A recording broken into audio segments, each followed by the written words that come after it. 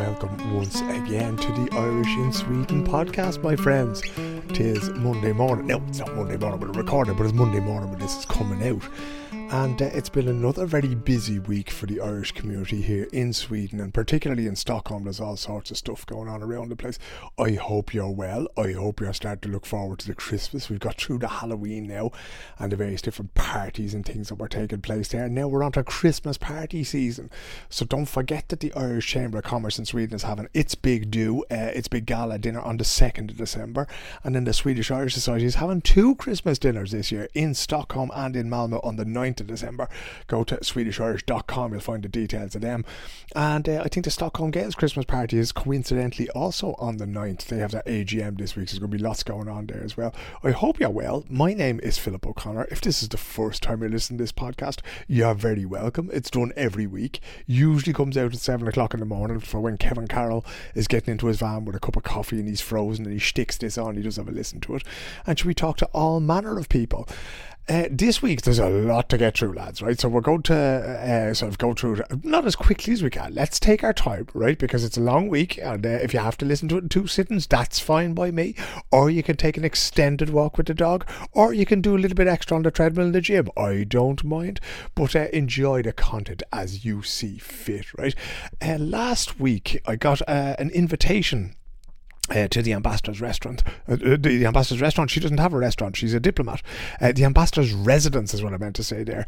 And the reason for that was that there was a brilliant Irish writer called Doireann Ní Ghríofa who was over here in Stockholm to celebrate the publication of a Swedish language translation of her magnificent book, A Ghost in the Throat, Ett Spöke I Strupen. It has been translated, and we had a lovely evening at the Irish Embassy residence here, or where the ambassador lives here in Sweden, in Stockholm, and we had readings from the book, and Doireann read from it. She read from the poem Oscarelga, which inspired the book, and we also had Hannela from the embassy who read from the Swedish translation of the book. So it was a magnificent evening altogether. And one of the really lovely things about it is that it's brilliant that the Irish ambassador and that the Irish diplomats here sort of invite us in to the embassy. I know the Stockholm Gaels are going to use the embassy now for their AGM, I think on Thursday, but the residence in particular I think is quite special, because that's the ambassador inviting you into her home to celebrate Irish culture. And there wasn't a whole lot of people there. There's maybe 20-25 people, but the publisher would have been there, and Dylan was there, and various members of Spuds and Sil were there, and we had a whole bunch of Erasmus students who were over here studying English literature, so that was fascinating as well. So just in the course of the evening, I grabbed Dylan after the reading for a quick chat, and I'm just going to bring that to you now so that you know a little bit more about what the book is about, what inspired it, and how you can get your hands on it. So here's Doireann Ní Ghríofa, and there's much more to come, so I'll be back in a few minutes when we're done hearing from one of Ireland's finest writers currently. Look, I am 11, a girl who is terrible at sums and at sports, a girl given to staring out windows, a girl whose only real gift lies in daydreaming. The teacher snaps my name, startling me back to the flimsy prefab. Her voice makes it a fine day in 1773 and sets English soldiers crouching in ambush. I add ditchwater to drench their knees. Their muskets point towards a young man who is tumbling from his saddle now in slow motion. A woman rides in to kneel over him, her voice rising in an antique formula of breath and syllable the teacher calls a quina, a keen to lament the dead. Her voice generates an echo strong enough to reach a girl in the distance with dark hair and bitten nails. Me. Doireann, we've just heard a reading. I recorded a little bit of the reading that you made of your book, right? This is one of the more interesting readings I've ever been to, because it was in Irish, it was in English, it was in Swedish. But what I really want to know is, how did it feel for you to stand there and listen to Hannela speak the words that you wrote in Swedish in front of a room here in Stockholm? Really exciting, really exciting. I mean, it's such a buzz always as an Irish writer to hear your words translated, but particularly for me with this book, the fact that so much of it is based on Queen Arthur Lyra, that very celebrated poem in our literary canon by Eileen Duffy Connell, that hearing her words in Swedish is even more exciting to me than hearing my own words translated into Swedish. So yeah, it's a buzz.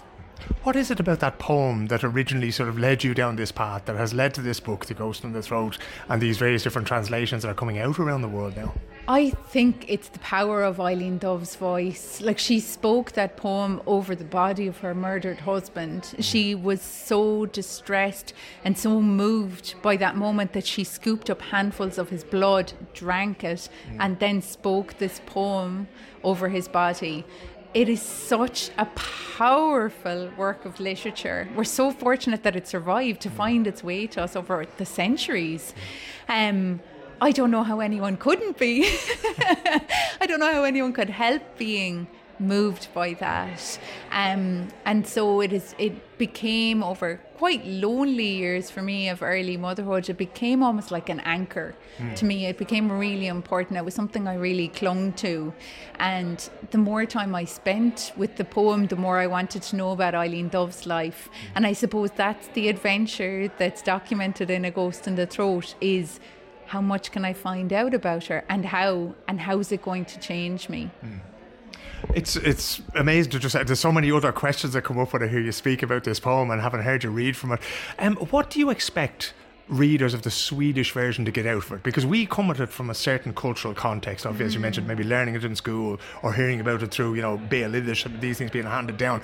Swedish people have their own version of that, but they wouldn't be familiar with this story. How do you expect them to react to it? On what level do you think they'll react to it? It's a great question. I mean, I think that at a human level, as a work of literature, it's so powerful that it speaks to anyone, no matter what part of the globe they're coming from, no matter what cultural background they're coming from. I really feel that it is powerful enough in itself to speak to anyone. And what we have found since it was published, and we've been very fortunate with this book, it's been published in several languages now, is often it brings people to Ireland. Like, I've heard from several people that have done a little tour of different areas that are documented in the book, Doireann, Clare, that they're doing a little tour of Cork and Kerry based on A Ghost in the Throat. So you and Derry girls are keeping the country afloat, basically. So maybe it'll bring a few Swedish visitors around. Who knows? We live in hope. The Crown is very bad against the Euro now, but we'll pack them off over there anyway. Is this the beginning of something new, or is this the end of your sort of active relationship with Eileen and bringing this story and this poem and this history to as many languages as possible? Can you just let it float out in the world now, as you had to do when Hannah was speaking here? No, I think she's still with me. And I think the gift of these translations, like this brilliant new translation into Swedish, is that it carries her words to new readers in new places all the time. And that just means that the poem keeps opening in its depth to me further and further, and drawing me further along with it. And I mean, I feel we're still on an adventure together, me and Eileen Dove. You're still finding new things in it. I mean, yeah, and I don't know where it's going to lead us next. Like, she's leading me along, I'm leading her along. We don't know where we're going. Who's in charge here? No one knows.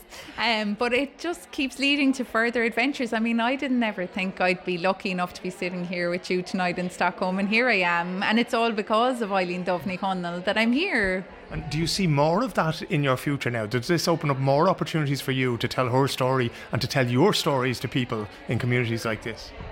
I hope so. I feel really fortunate that I get to tell the story of this kind of strange quest that I went on, and that I get to talk to people about how extraordinary Eileen Duffy Connell was, and what a jewel this is of the Irish literary tradition.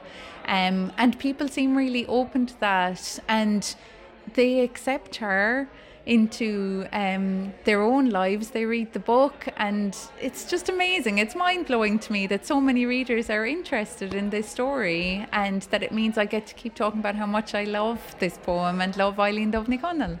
You have another appointment very shortly where you have to talk about that love of Eileen Duffy Connell. But for now, Doireann, thanks so much for talking to me. Thanks a million. It was lovely to meet you. There you go. That was Doireann Ní Ghríofa there, and such a fantastic person to talk so passionately about the book and about the poem that inspired it and everything. That was just magnificent.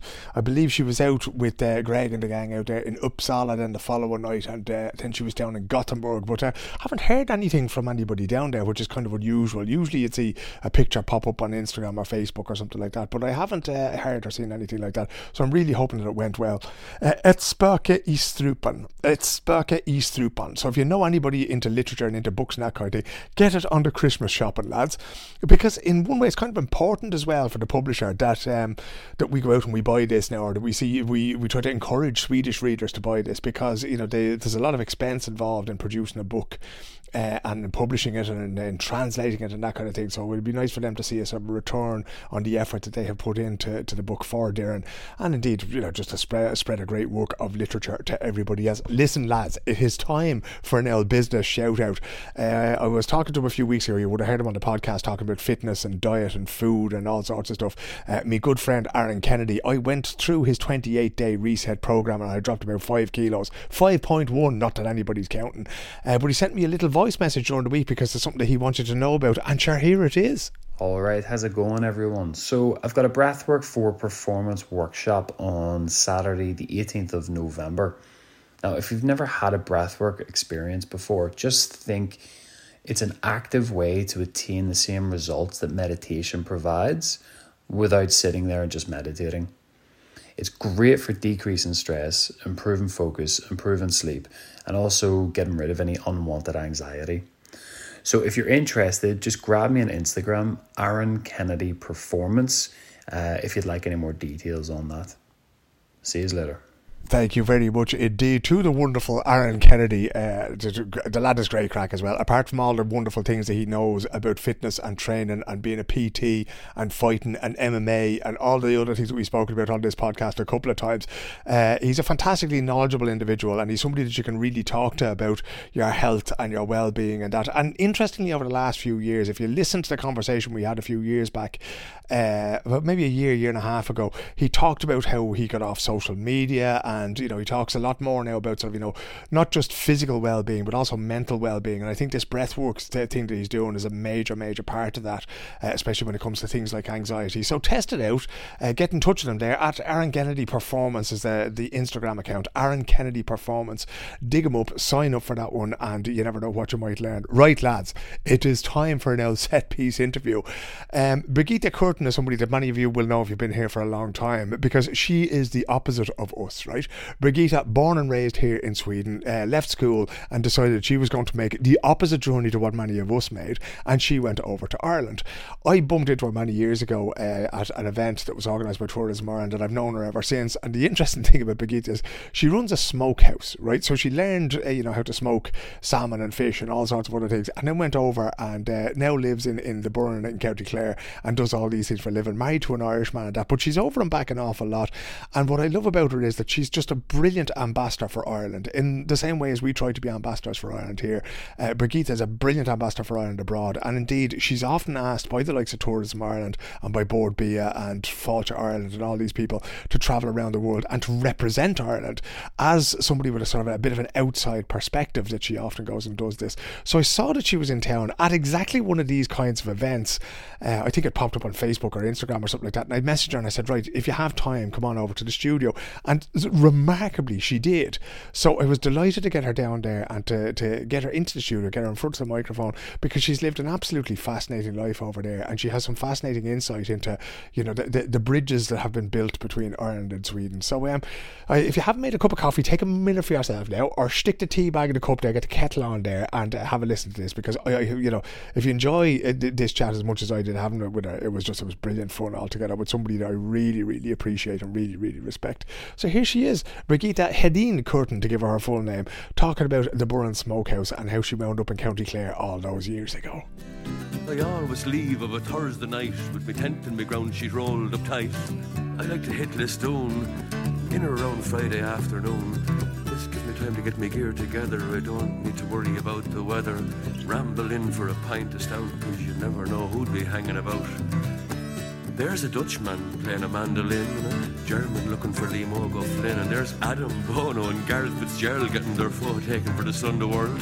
Finbar, Charlie and Jim Hand, and they're drinking pints to bait the band, and isn't it grand? Oh, Lisdoon Varna, Lisdoon Varna. Birgitta Curtin, it is an honour at long last to have you in the Irish in Sweden podcast studio. We were just saying there when you came in the door, it was a Tourism Ireland event about 10 or 15 years ago, I think, when we first met, because you were over here, a Swedish woman selling Irish salmon back to your native country. Can we go back to the beginning of your story and how you wound up in Lisdoon Varna in the salmon business? Well, now, it's a bit of a story. When you put it like that. We're going back to me being 18 and wanting to travel into the world. So I wanted to see the Celtic nations. Lovely. And I travelled extremely sustainably with a ferry from Gothenburg to Newcastle when that existed. Oh my God, yeah. Hung around, this is 1981, hung around in Scotland for a month because I wanted to do the Celtic countries. So Scotland was part of that. Went down to Wales, not as long, I think a couple of weeks maybe, because there was some place we want to visit, myself and my friend Eva. We were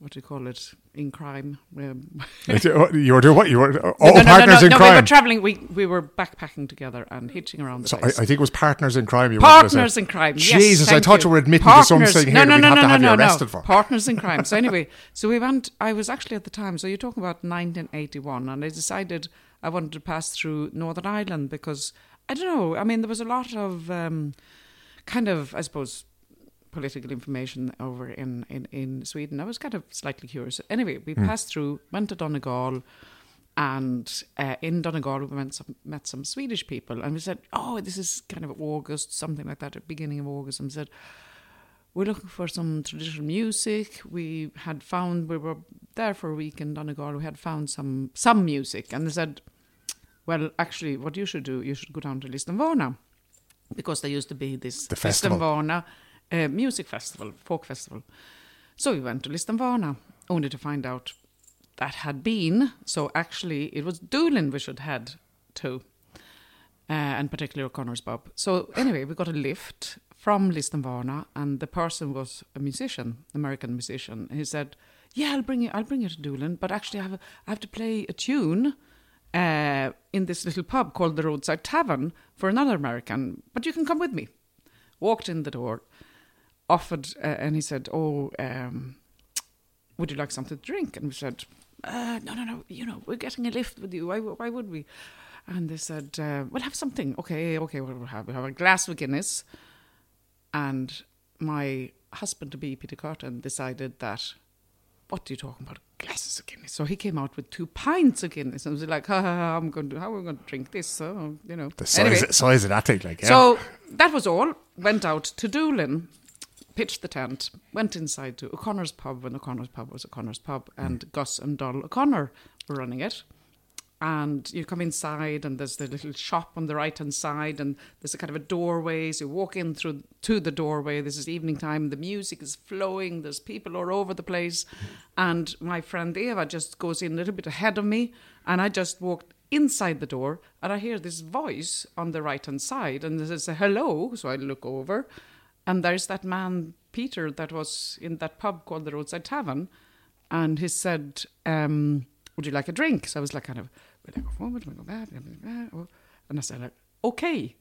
So that was the sliding door moment, If you had said no to Peter that time, or if you had to come back... Something else would have happened. That's it. There'd be no salmon coming from the Burren. Anyway, I woke up in the morning in my tent and I said, I have to go into the Roadside Tavern. And then I stayed a little longer, maybe, kind of 3-4 weeks in North Clare, in kind of Lisdoon Doolin area, and really enjoyed it. And there was, music, people, and that time you have people from literally all over the world, young people like ourselves, 1820s, and the music was amazing. Christy Barry, Tony O'Leary, a whole, what's his name? Owen O'Neill, Kevin plays the banjo. Anyway, whole heap of people. Yeah. Sharon Shannon probably hadn't come around quite. Sharon Shannon was about 9 years old at that point. Yeah. So anyway, but it was like, oh my God, it was amazing times, really amazing. So we had to go on traveling. So we kind of did the France and Greece and Egypt and Israel and came back home to Sweden. And then I said, I think I'm going back to Listonvarna. Came in the door, inside the roadside tavern. Peter was just rolling the barrel to be tapped, which back in them days, that's what you did. You kind of rolled it through, and there was a chilling unit where it sat on. Slightly different these days, but anyway. And he looked at me and said, I knew you would come back. Chancer. He made that impression on you, and you haven't left since. Did he, when he says you knew, did he really expect this beautiful Swedish girl who'd wandered off, travelled the world, and then you come back to this little corner of the Burren? Anyway, that's what happened. Here we are. And that's the story he's telling. He's accepting 42 years later. 42 years. Jesus, and I've experienced so much. Little did I know when I walked inside that door in 1981, I think end of August, something like that, or mid-August, that in 2019, I was going to open my doors for the King and Queen of Sweden. Unbelievable. I was just, how could I ever have imagined? That this is all the experiences I had, all the travel I have done with the Burren Smokehouse, selling salmon, selling experiences. It's been amazing times. Some hard times. It's not easy to be running building a business, and sometimes it's been absolutely wonderful. Other times it's been really, really tough. It's been very tough, yeah. How did you get into the salmon business? Because this always fascinated me about you, because in Sweden you have this, curing salmon in different ways. Smoking in particular is very popular. But there, smoked salmon is just smoked salmon. It's just the one way of doing it. But you come with a wealth of different knowledge. You come with a different culture behind you. Was it easy for you to get started in that business? Well, actually, the whole idea came from where I came from. So I grew up on a farm outside Nyköping called Kärboda, a beautiful farm that my father had inherited from his father and his father, so his grandfather. And I grew up, and we fished and we foraged, and my father was a huntsman, so our son. So you would have been picking the mushrooms and the cantarella and the berries and blueberry, lingonberry. We had, for Sunday dinner would be moose, roe deer, pheasant, ducks of all kinds. So we really completely self-sufficient, and we fished. And I loved the fishing with my father. I adored my father. He was actually a member of parliament. He, first inherited the farm, was a farmer, and then he became a politician and a member of parliament for the Conservative Högern. Yeah. And anyway, but I just adored him, and we fished together, and we fished for eel and some pike and perch in the Baltic Sea, Marsviken. And we got that eel smoked from the professional fisherman that smoked once a week. Sven Pettersson from Hummelvik used to smoke our eel that we would have for all our smorgasbord, Christmas, New Year, Easter, Midsummer, not to be forgotten about, along with the smoked herring. We didn't fish for the herring, but we fished for the eel, and that had to be on smorgasbord, kind of the starter, and then you had, dinner after that. But the starter was like walking around and like a buffet, smorgasbord, the real stuff. Picking what you like and off you go. Yes, and the eel was always part of that.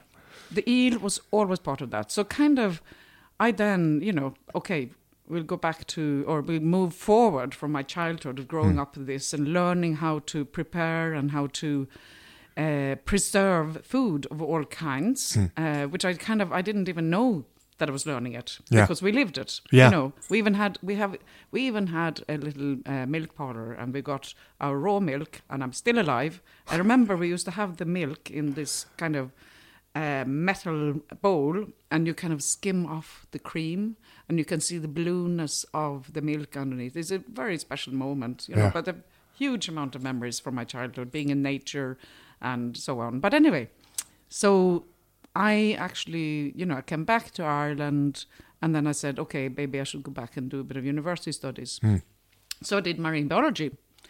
And of course, Lund would be the closest to Ireland, because all I could think about was how I was going to get back to Ireland. And I actually did apply to get into Dublin, and I got in, but, back in the day, Ireland or Sweden wasn't in the EU. Yeah.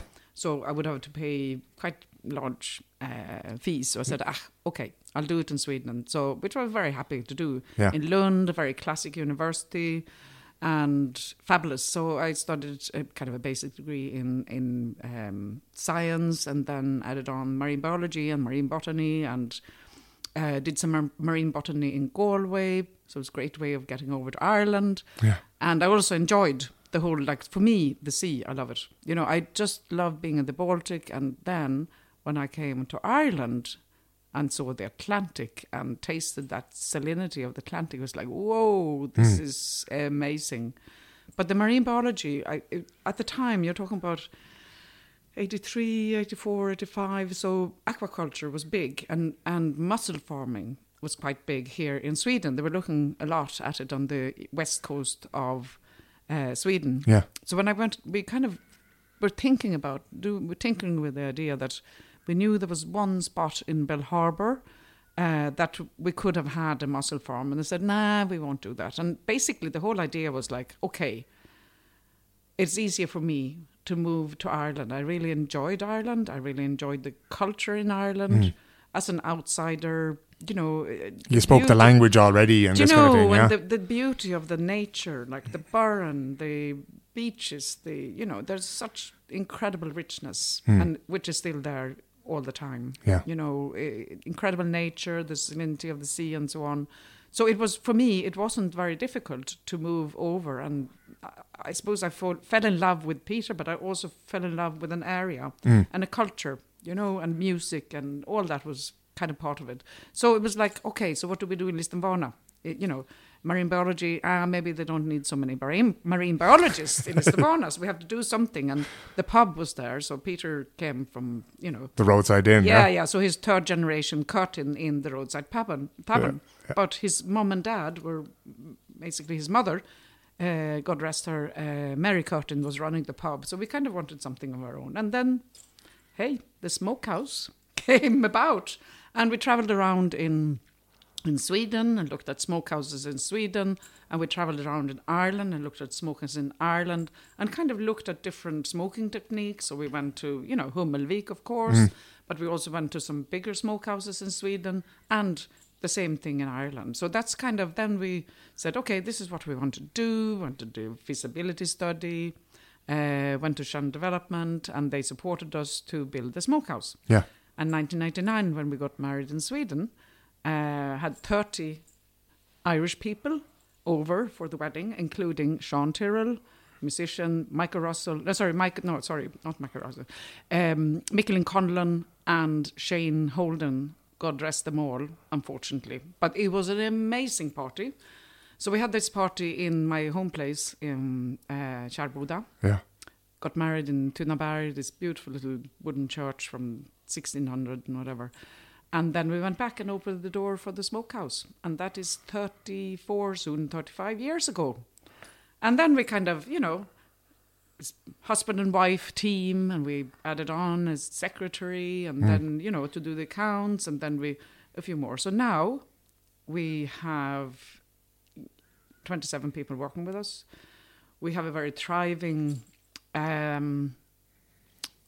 sales private customer list. About 10,000 people are our customers that buy salmon, and they come from Ireland and all over the world. So we have French people, we have German people, American people, and so on and so forth.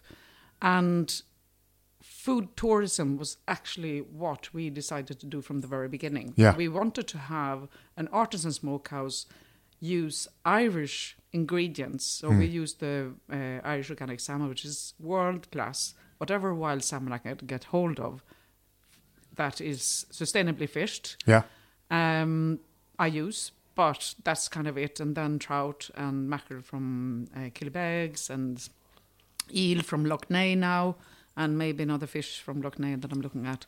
So all that we now also, from the very beginning, but also now, we give an experience. People can come to us, learn to know why you smoke, what we smoke, and taste something that is produced in this amazing area called the Burren. So you travel through this wonderful landscape, and then you taste something from that is produced in a sustainable way in that landscape.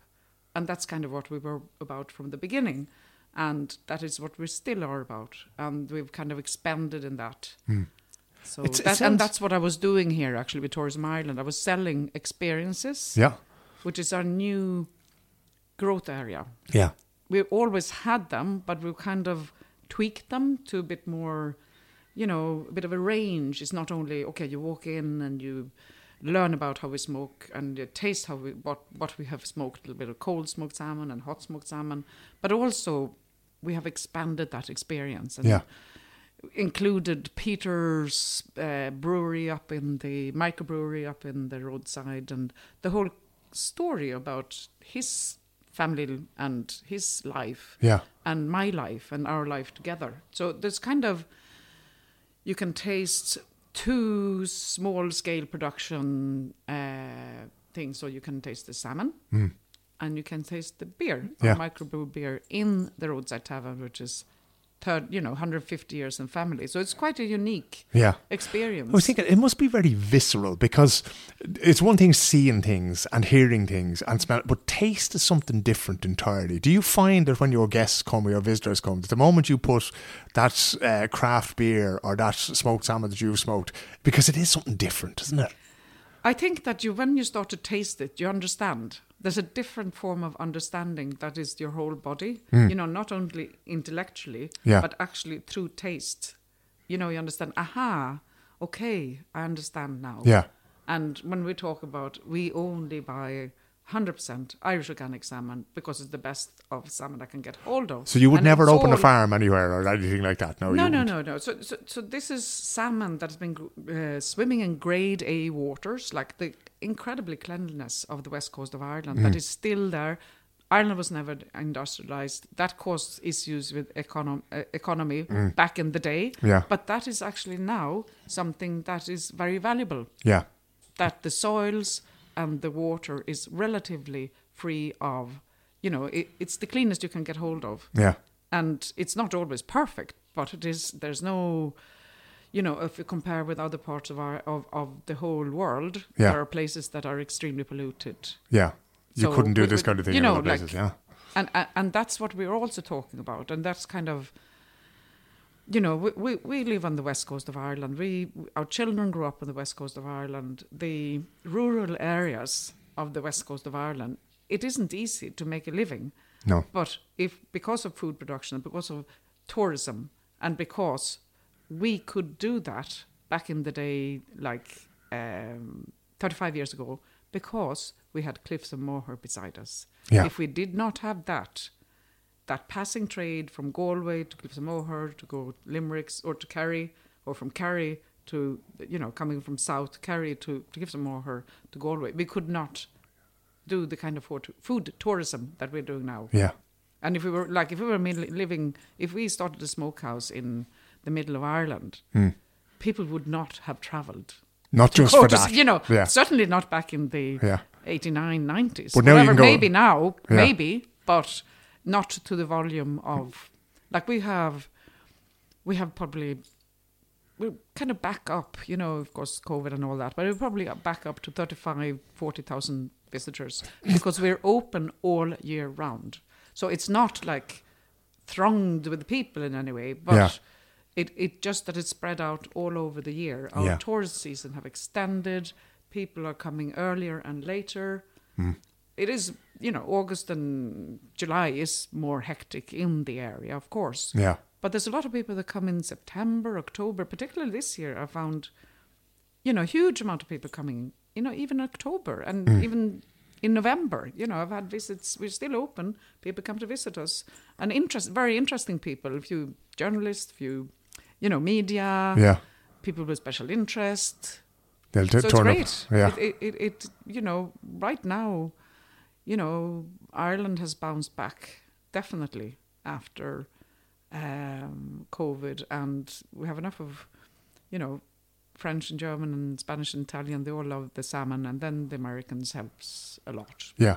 And Irish people traveling within their own country, like I do travel within Ireland that I see as my country, as well as Sweden. Of course, But there's so much to see and to learn about. And Ireland is a safe place. Yeah.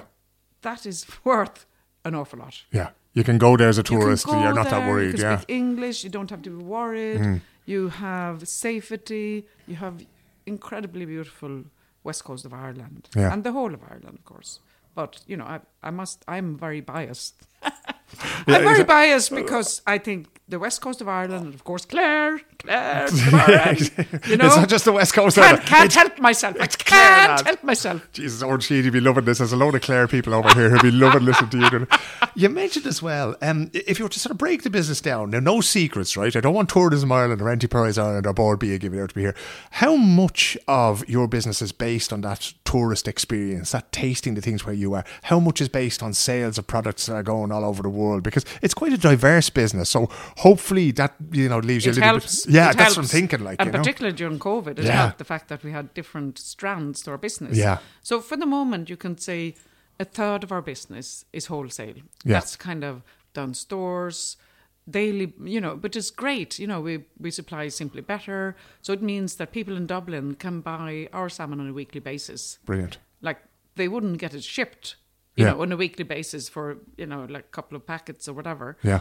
And they might not buy it on a daily basis. They might, on a weekly basis. They might sell it for special occasions or whatever. Anyway, they can get it in Dunnes Stores or all the independents like, Fallon and Burren, Donnybrook Fair, Avoca, these classic, independent stores that have a range of really good products. So slightly higher end kind of thing. Yeah. Yeah, but yes. But not by no means, we're not talking about snobby kind of stuff. No, it's not quite Fortin Mason. But that strikes Harrods, me. But anyway, so a third, coming back to that, a third wholesale. And we also sell into the likes of Ashford Castle, for their restaurants. So Ashford Castle, Drummullen Castle, Marion Hotel. Wow. And some people, small cafes that just want to make sure that they have 100% Irish artisan products. They care about what they sell. Then we have another third is the tourism. Yeah. What we get, people coming into the visitor centre, buying products, buying experiences. And then another third is our mail order business. Yeah. Which we then ship all over the world. We're FDA approved, can send to USA, Canada. Brilliant. A lot of in Ireland. And during COVID, the Irish community realised our customer service, our large range of products that we could get from us and from other producers in the borough. So we do Sanctola Gold's cheese, we do the cheese from the amazing cheese as well from Elwick Caves, Burren Gold. We do other products from small producers around us. Yeah. So it's not only about us. And the rising tide lifts all boats kind of thing. Yeah, and it's like we had 3 sets of Burren baskets. They flew out the door. We didn't know whether it was going to work or nothing, but it was just, it just hit the right tone. Yeah. It was a combination of products and we were supporting our neighbours. And, we thought, okay, we'll send a few. We kind of COVID hit and Easter came. Sanctola, they are so dependent on, at the time, I think maybe they changed things, but they were very dependent on the cheese that only have a certain shelf life. Yeah. That was going to mainly food service and some retail. They can't kind of freeze it, and they can't. And they had, suddenly, it was Easter. Yeah. COVID had just hit. Where were we going to sell it? So I said, come on, we'll sell some through our baskets. And they started selling themselves out of their own doors. And you just have to twist you have to just very quickly change your business model. Yeah. Because everything went bananas. Yeah. Like, what are we going to do? Hold on a second. Whatever we can do, we will do. Yeah. So retail was okay. So we supplied retail. It was fine. The visitor centre was actually, we do retail there. Yeah. We couldn't do experiences, but people could come and buy our salmon. And then, of course, the food service, forget about that. Yeah. And then the very valuable retail that we do in kind of around the world kind of thing. Yeah. Oh, yeah. So that kind of, we pivoted basically, and that, but the Irish community realised, somebody sent a basket to somebody else and they said, wow, I love that. I'd love to give a gift to, it's my granddad's birthday and I can't be there, obviously. Yeah. let's ship it to him. Or, Brilliant. oh, my granddaughter is, it's her birthday and I love it. Or my sister or my, brother or my husband is in a different location. I'll send it to him. It's like, it was like a jungle drums and, it just wham. And it kind of, we need to go. I had to drive down to St. Ola to buy, actually, I need a few more. Do you have them? Or to Burren Gold delivered maybe from Malibu Caves, or sometimes I had to drive down there and get more cheeses. This is, so that was, people really enjoyed that. And people discovered, yes, they ship. And not only in Ireland, but also we can send it to our people in the USA or in France or in Germany or wherever. Sweden even. I'm actually quite upset now that nobody ever sent me one of those baskets, Birgitta, but we leave that. I have a blacklist I'm starting now. Tell me this, because you mentioned one crisis that the world has faced there now in COVID. One of the things that has changed your business a little bit is the war that's happened in Ukraine. And you mentioned to me there that there are people who've come to Lisdoonvarna, to County Clare, and some of those people are now working for you at the Burren Smokehouse and with the experiences. Is that right? Yes, that's correct. So I was actually in Stockholm, not too far away from where we're sitting now, when the war broke out. I was here over the weekend, came back to Lisdoonvarna Monday, and I don't know if it was that week or early the following week, there were people walking around Lisdoonvarna, and I kind of knew they're not from around here, kind of thing, and they were from Ukraine. I mean, like the war suddenly came to Lisdoonvarna in a way, like, it's over there, you look at the television, and suddenly the Ukrainian community comes to Lisdoonvarna. Yeah. And so because Lisdoonvarna has a lot of hotels, we're actually housing, and what we started off, and we're continuing that numbers, which is badly needed, obviously, 1,000 Ukrainian refugees in Ireland. How many people were living in Lisdoonvarna. In Lisdoonvarna. In total in Ireland, I believe it is 80,000, and I think it's going to grow to 100,000. How many people were living in Lisdoonvarna at that point? Probably 400, maybe. 300, 400. Well, it depends on how you count, the people around, or in the parish. The actual Lisdoonvarna, I'd say you're talking about 300. And all of a sudden there's 1,000 people from Ukraine there. And initially it wasn't, it didn't feel as if we were like... people were kept a lot inside, they were walking around a bit. The only thing, though, the post office, oh my God, she had a fit. Because suddenly there was like... hundreds of meters of a queue for people to try to get their weekly money. Yeah. The payments schools were like, oh my God, how are we going to fit in those people? Yeah. And the children, and not only that, the doctor, local GP, he was tearing his hair out. But that took a little while, and now it's settled down. They put it into they spread it out, and other people had to go to maybe a different doctor or GP. The next town over kind of thing. It took a little while before the organisation levels happened. But I was very impressed how we also have, we have 100 asylum seekers, and we've had the 100 asylum seekers came maybe a year or two before that. Yeah. So it wasn't kind of completely new to the Lisdoonvarna community to open up their arms. And initially, when the asylum seekers came, it was difficult. Yeah. People were worried. But then they realized, no, it's actually okay. It's fine. It's not going to... It isn't affecting us. Now, with the 1,000 Ukrainian community, 7 of them are working with me. They're middle-aged women, really good workers, and they fulfilled a very, an empty space, which I needed people in production. And because, it has been, after COVID, it was difficult to find people for certain positions. So would some of your workers who were there with you before COVID, would they have gone back to Dublin or Poland or somewhere like that? Or no. You didn't lose that many, actually, no? The core, I shrunk a bit during COVID, and the people that I had were, some of them have been with me for 25 years. They're Lisdoonvarna people or Doireann people or...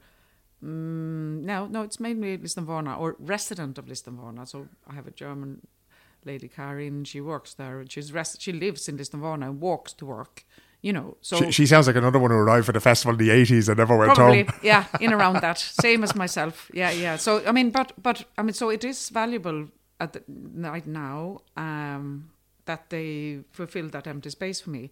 Now, 1,000 people is a lot of people, and you can see there's actually waves of different people coming in. So I think it has been previously mainly women and children and some men. But there's new waves of people coming in, and I think there's more men coming in. So we're managing, but of course it has affected. The County Clare particularly, and a certain amount of the West Coast, by the fact that all the hotels that used to house tourists from other countries cannot find accommodation there. So it does affect. There may be more people coming from Dublin, day tripping. Yeah, because they can't find somewhere to stay or whatever. Wherever they can get hold of some accommodation. So it has affected, and it has affected not so much the Smokehouse, but probably more the roadside tavern, because people can't stay. You're not staying there, so you have to drive home. So therefore, you're not going to stay. You come in for food, but it mightn't have so many drinks or any. And also, we have a large space that where the idea was that could be used for weddings, and it has to be local people, because people can't. There's very little accommodation available in Distinvarna. They could stay in Falls Hotel and come up for the wedding as a wedding venue. Yeah. But I suppose people prefer to have the wedding. If you have the convenience, you're walking into your accommodation, or you don't want to be driving on a day like that, messing like around. Hotel Doireann is doing that very well. And Falls Hotel, they both have great wedding business, and they're doing that very well. Yeah. So, so it has affected, and it has affected certain areas of the West Coast where there is, less. Yeah, the less opportunities kind of thing. How was the language issue? Because I found I've been in Ukraine, I've worked there. It's a lovely place, lovely people, and that kind of thing. But I always found that when you get outside the big cities, you struggle with the language and that kind of thing. So has it been difficult to communicate with people? It has. So basically, we have one lady that is, they all have a bits of English, but there's one lady that translates to everybody. She's good. She studied English in university. Very good. So she's the one. Yeah. And you see, they live together in the Ukrainian community, so they don't really get a huge amount of opportunity to learn more English. Or maybe they're, I can understand as well, if you come as a refugee and you really probably want to prefer if you could get back home. Yeah. And then your language is probably quite important to you. So it might be more difficult and, to expand. I suppose particularly, the middle-aged, mightn't really. You're probably not going to stay. The younger generation, some of them will stay, and be part of the community. But there's a lot of people that just want to get back, and maybe it's not the most important thing to learn English, or maybe the capacity in their. I'm sure it's stressful. It's difficult as an older person, difficult. Isn't it? There's no doubt. Like, I find it difficult to watch what's going on in the Ukraine. Yeah. Do you think that they would... Exactly, watching this every night. It's a very depressing... And then there's a comfort as well, and this is something that we've seen in Irish communities around the world. There's a comfort in being with your own as well, On that very subject, you seem to me to be somebody who is very, very comfortable in Lisdoonvarna and in Doireann and on the west coast of Ireland and in Clare in general. Do you ever sort of seek out the company of other Swedish-Irish people? You do you? I do. I mean, I am very comfortable, and I do love the Irish community. I love the kind of the communication. I love learning more Irish words, and even I'd love to go and do a proper course in Irish. Irish. As Gaeilge. Yeah, as Gaeilge. I've learned couple of focal. Cúpla focal, that's very good. That's more than most people listen to this podcast can manage, I can tell you. Anyway, but I do, of course, I haven't done it now. I didn't, like COVID hit it a bit, but before that, every Christmas. Yeah. In around Sancta Lucia, I had Sancta Lucia in our pub, and people would come. It would be more the kind of Galway and Clare Swedish-Irish. Yeah. So you would have, most of the time it's a female that is the Swedish partner, but we have also from Galway, they would, there's some men, that would be the Swedish partner and the fellas who ended up working for Ericsson and Athenry or whatever, Athlone. Yeah. But it was kind of I think we turned into kind of 30 people, 35 people that had a fabulous party. We did everything. That was like kind of Swedish Christmas. Yeah. So we had the tomten, we had the smorgasbord, we had the smoke dancing deal around the Christmas tree. Oh, Jesus, and getting Sancta all in. Lucia, of course, Sancta Lucia. all on the one day. All in one day. So what takes 2 months in Sweden, all in the one day, one after the other. And I've done the Swedish Christmas. That's and it then. Then I do I would have done the turkey and the ham and the, for Christmas Day, I do the Irish, we did the Irish bit in our family, Brilliant. So, you kind of, but I would, of course I do. And I would have been part of the Irish-Swedish Chamber of Commerce, which is both Irish businesses and Swedish businesses. And I love coming over to Sweden. I'm trying to get kind of the 3 times a year. So the spring, I have to be for summer, at least 2 weeks, which is kind of as much as I can take. As long as you can be away, kind of thing. Like late August, you can squeeze in couple of weeks. But I've said, like, if I cannot be in Sweden in summertime for 2 weeks, then I might as well close down the shop, because there's no point in doing it at all. No. It's not worth it. But then I've actually, managed, and I think I'll do more kind of now. November's good. You can do Christmas shopping and get some knäckebröd and greveost and whatever it is, and the candles and, the whatever. It is, because all the good stuff is in the shops now, isn't it? For Christmas, Peppercocker and this kind of stuff. Peppercocker. And then springtime is good because it's a little bit quieter, so February is good. So kind of, So I do, of course, I see. I mean, it is my where I was born. Yeah. Okay, I suppose I was up to like 20 in Sweden, and then I've been coming and go. Every year I come back. Yeah. Every year I've come for summertime with my children. So they speak Swedish. They have got, for me, it was very important to infuse them with my Swedish culture. Yeah. But, equally, I could not leave the Burren and Listenvarna and my house and our community. I couldn't leave it. I need both. Yeah. I wouldn't like to have one or another. No, I need both. I mean, you've spent more than half your life there at this stage. Absolutely. Sure, 40 years. 40 years. I know. God almighty.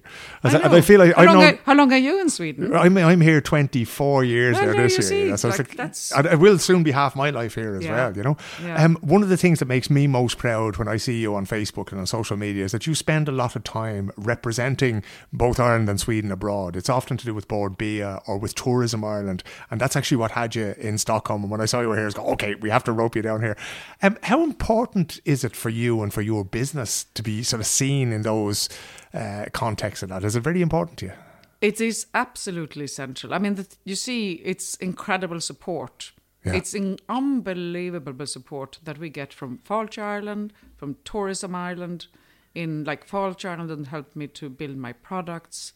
Tourism Ireland, I've now been out meeting potential customers. Yeah. And the support they give is fantastic, and then you have the St. Patrick's Day, the Puka Festival. Tourism in Ireland is massive, and it's a very, very important part for the Irish community, but also for business, for the Irish economy. Hugely important. Yeah. Equally, Board Bia is my other part of my business. Yeah. Where it's selling abroad. I mean, the supports that I've got, and it's not always.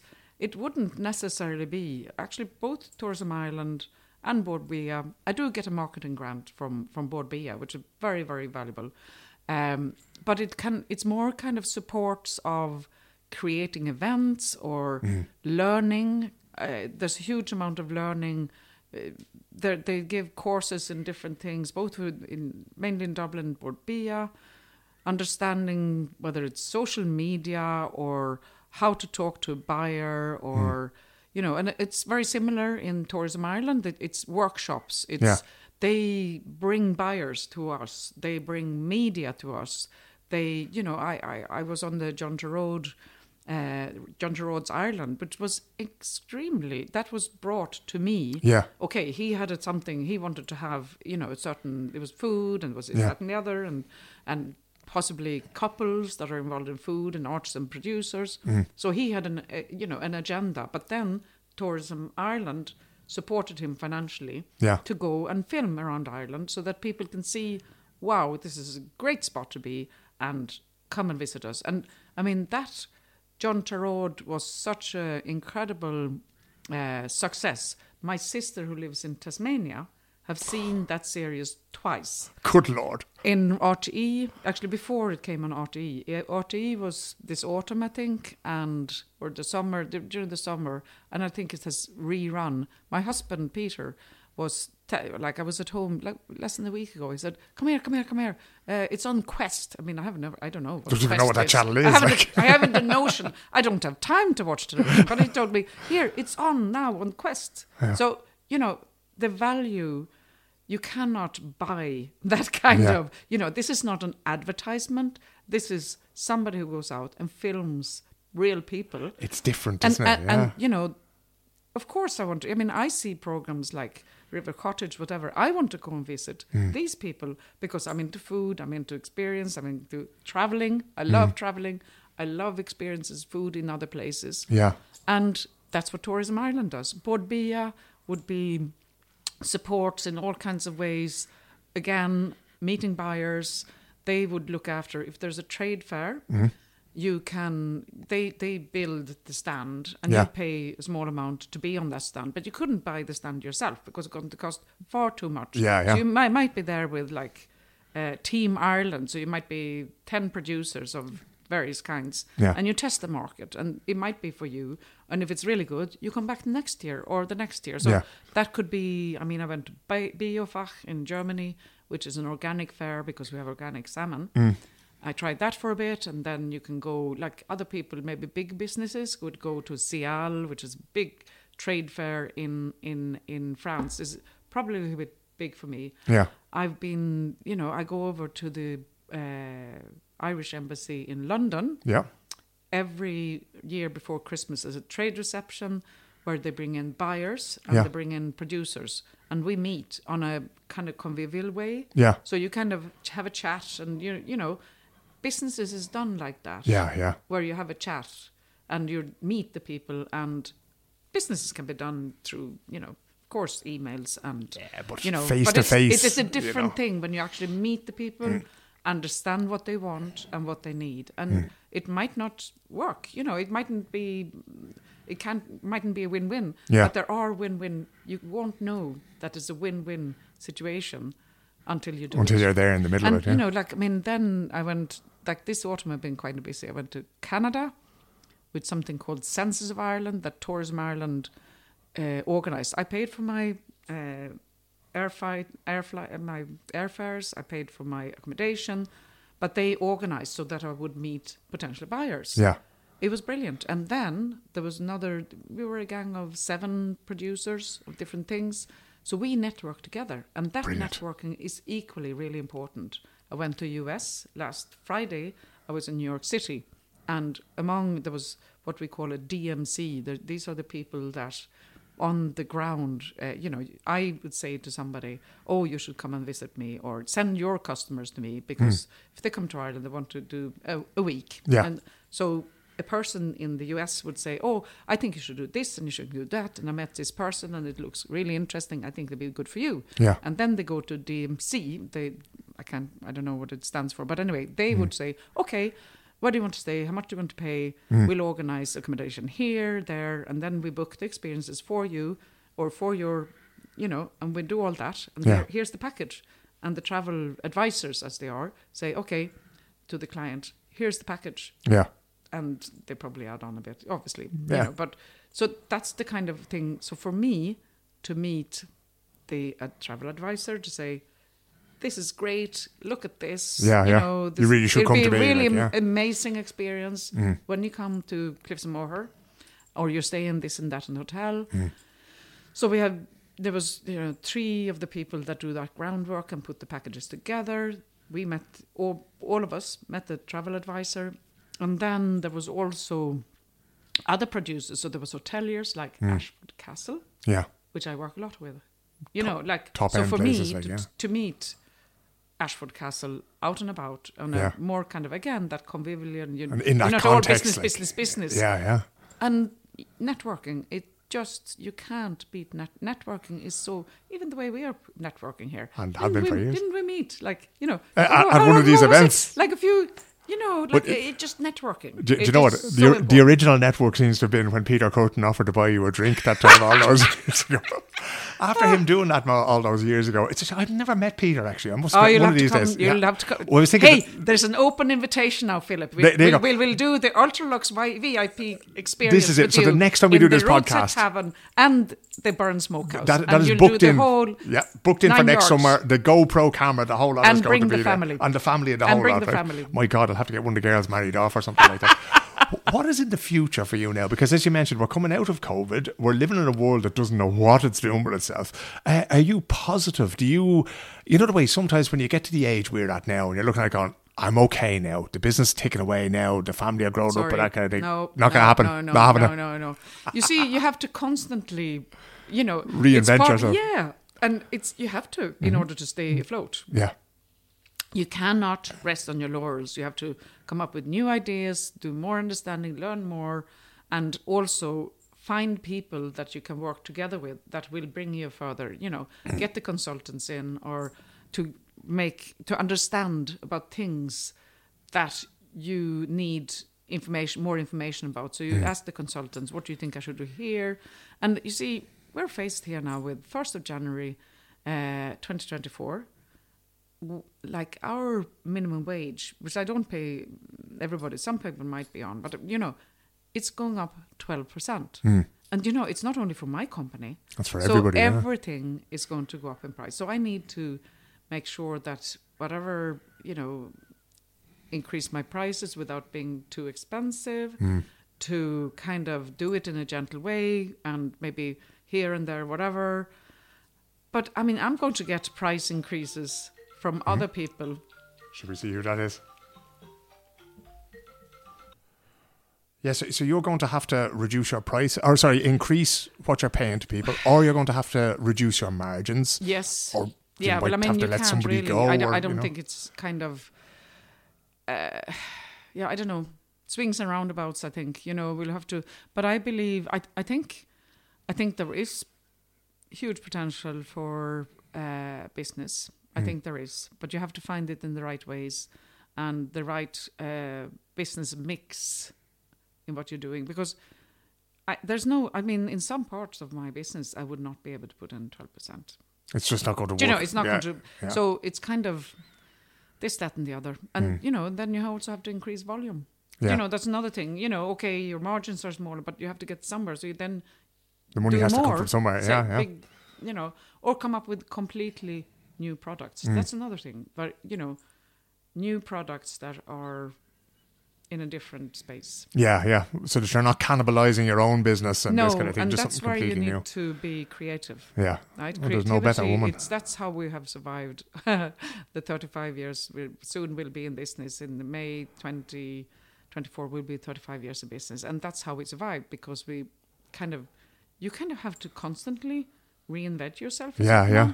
And then also see the empty spaces, the opportunities, and go for them. Because otherwise you're dead. Oh, that's it. And it's not an option. Or if you stand still, you're gone. You just have to keep, but when you're in business, you just have to keep at it, and you have to keep thinking. You have to reinvent yourself all the time. The whole time. Yeah. Would Peter Curtin ever live in Sweden? No. No. Shortest answer I've ever had to that, because it's just not going to happen. No. Does he come over here? He'll visit, but he won't live. He won't live here at all, though. He's happy enough where he is. Yes. Is he like you? Because I always got the impression that the two of you are quite different but complemented each other. Yes. Does he like travelling? Does he like any of that kind of thing? Yeah. Because you seem to do most of it. You're the face of the business. I don't think really. he likes travelling as much as I do. Yeah. And I mean, I am 9 years younger than him. And he is, he's not always, but he can be an absolute rock to me. Yeah. And we are very different, but we are also very similar. And then we have complementary. I'm slightly more managerial kind of qualities. Yeah. But he's special. He's special. He's very unique. I mean, we're all unique. We're all unique. But kind of, he comes from a different era as well. I mean, he wasn't born in the 50s. Yeah. And that was a different country. You know, then. in special circumstances, what we do, I think our common ground is loving nature, loving to be out in nature, walking, swimming, maybe going snorkeling, and outdoor life, and bit of crack. He you know, bit of fun and certain amount of, you know, we have to have a bit of laugh in life, and that's, he certainly is. He enjoys that. Yeah, you know, he enjoys that, but it also makes me laugh. Do you know? Would you? Like, which I do need to do in buckets. I'll tell you, when you're under that pressure, otherwise you go mad altogether, wouldn't you? You know? Exactly. Would you ever like to live in Sweden again? I could spend more time in Sweden. I could, you know, but I wouldn't. I would not. I would miss the Burren. You know, so 50-50 maybe, 60-40. I don't know. It's a hard maybe in the question. future, maybe, no, 50-50 I think. Maybe. It depends on, you see, I have a grandchild now, so it depends on, like, also... That's a game changer, isn't it? Yeah, and they live beside us in Listervarna. They live in Doireann. So, like, my new daughter-in-law and my eldest son, who's 35, and he's a vet and lives in the area, and then my grandchild, who's 2. And, you know, yeah... So I don't know. It's a very difficult question. Time will tell, but I would actually, I think I would, you know, I'd be a bit more, maybe we're talking about more months in Sweden somehow, but then I have to, you know, I have to build my business. I still need to build my business. So maybe it's kind of futuristically more, but I wouldn't mind a few more months. The summer months in particular, I think, is a good idea, isn't it? Yeah. I'll tell you what, we'll park that discussion and we'll take it up again now in the Burren Smokehouse next year. Yes, indeed. For the anniversary. Brigitte, thanks so much for coming down and talking to me. Well, it was lovely meeting you, Philip. Fantastic. Really loved this. Thank you so much for inviting me. It's an honour to be here. Do you know what? Thank you. The honour is all mine.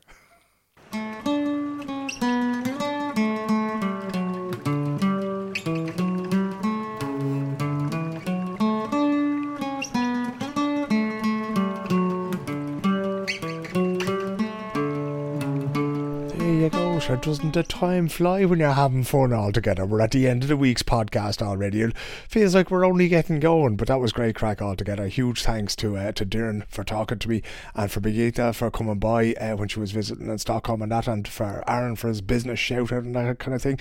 If you want to support this podcast, please go to patreon.com/Euroman in Stockholm and throw in a $5 a month. Long time since anybody took me up on that offer. It remains a tremendous offer, it has to be said, and it will make you more handsome and more intelligent and more likeable to whoever it is you're trying to impress.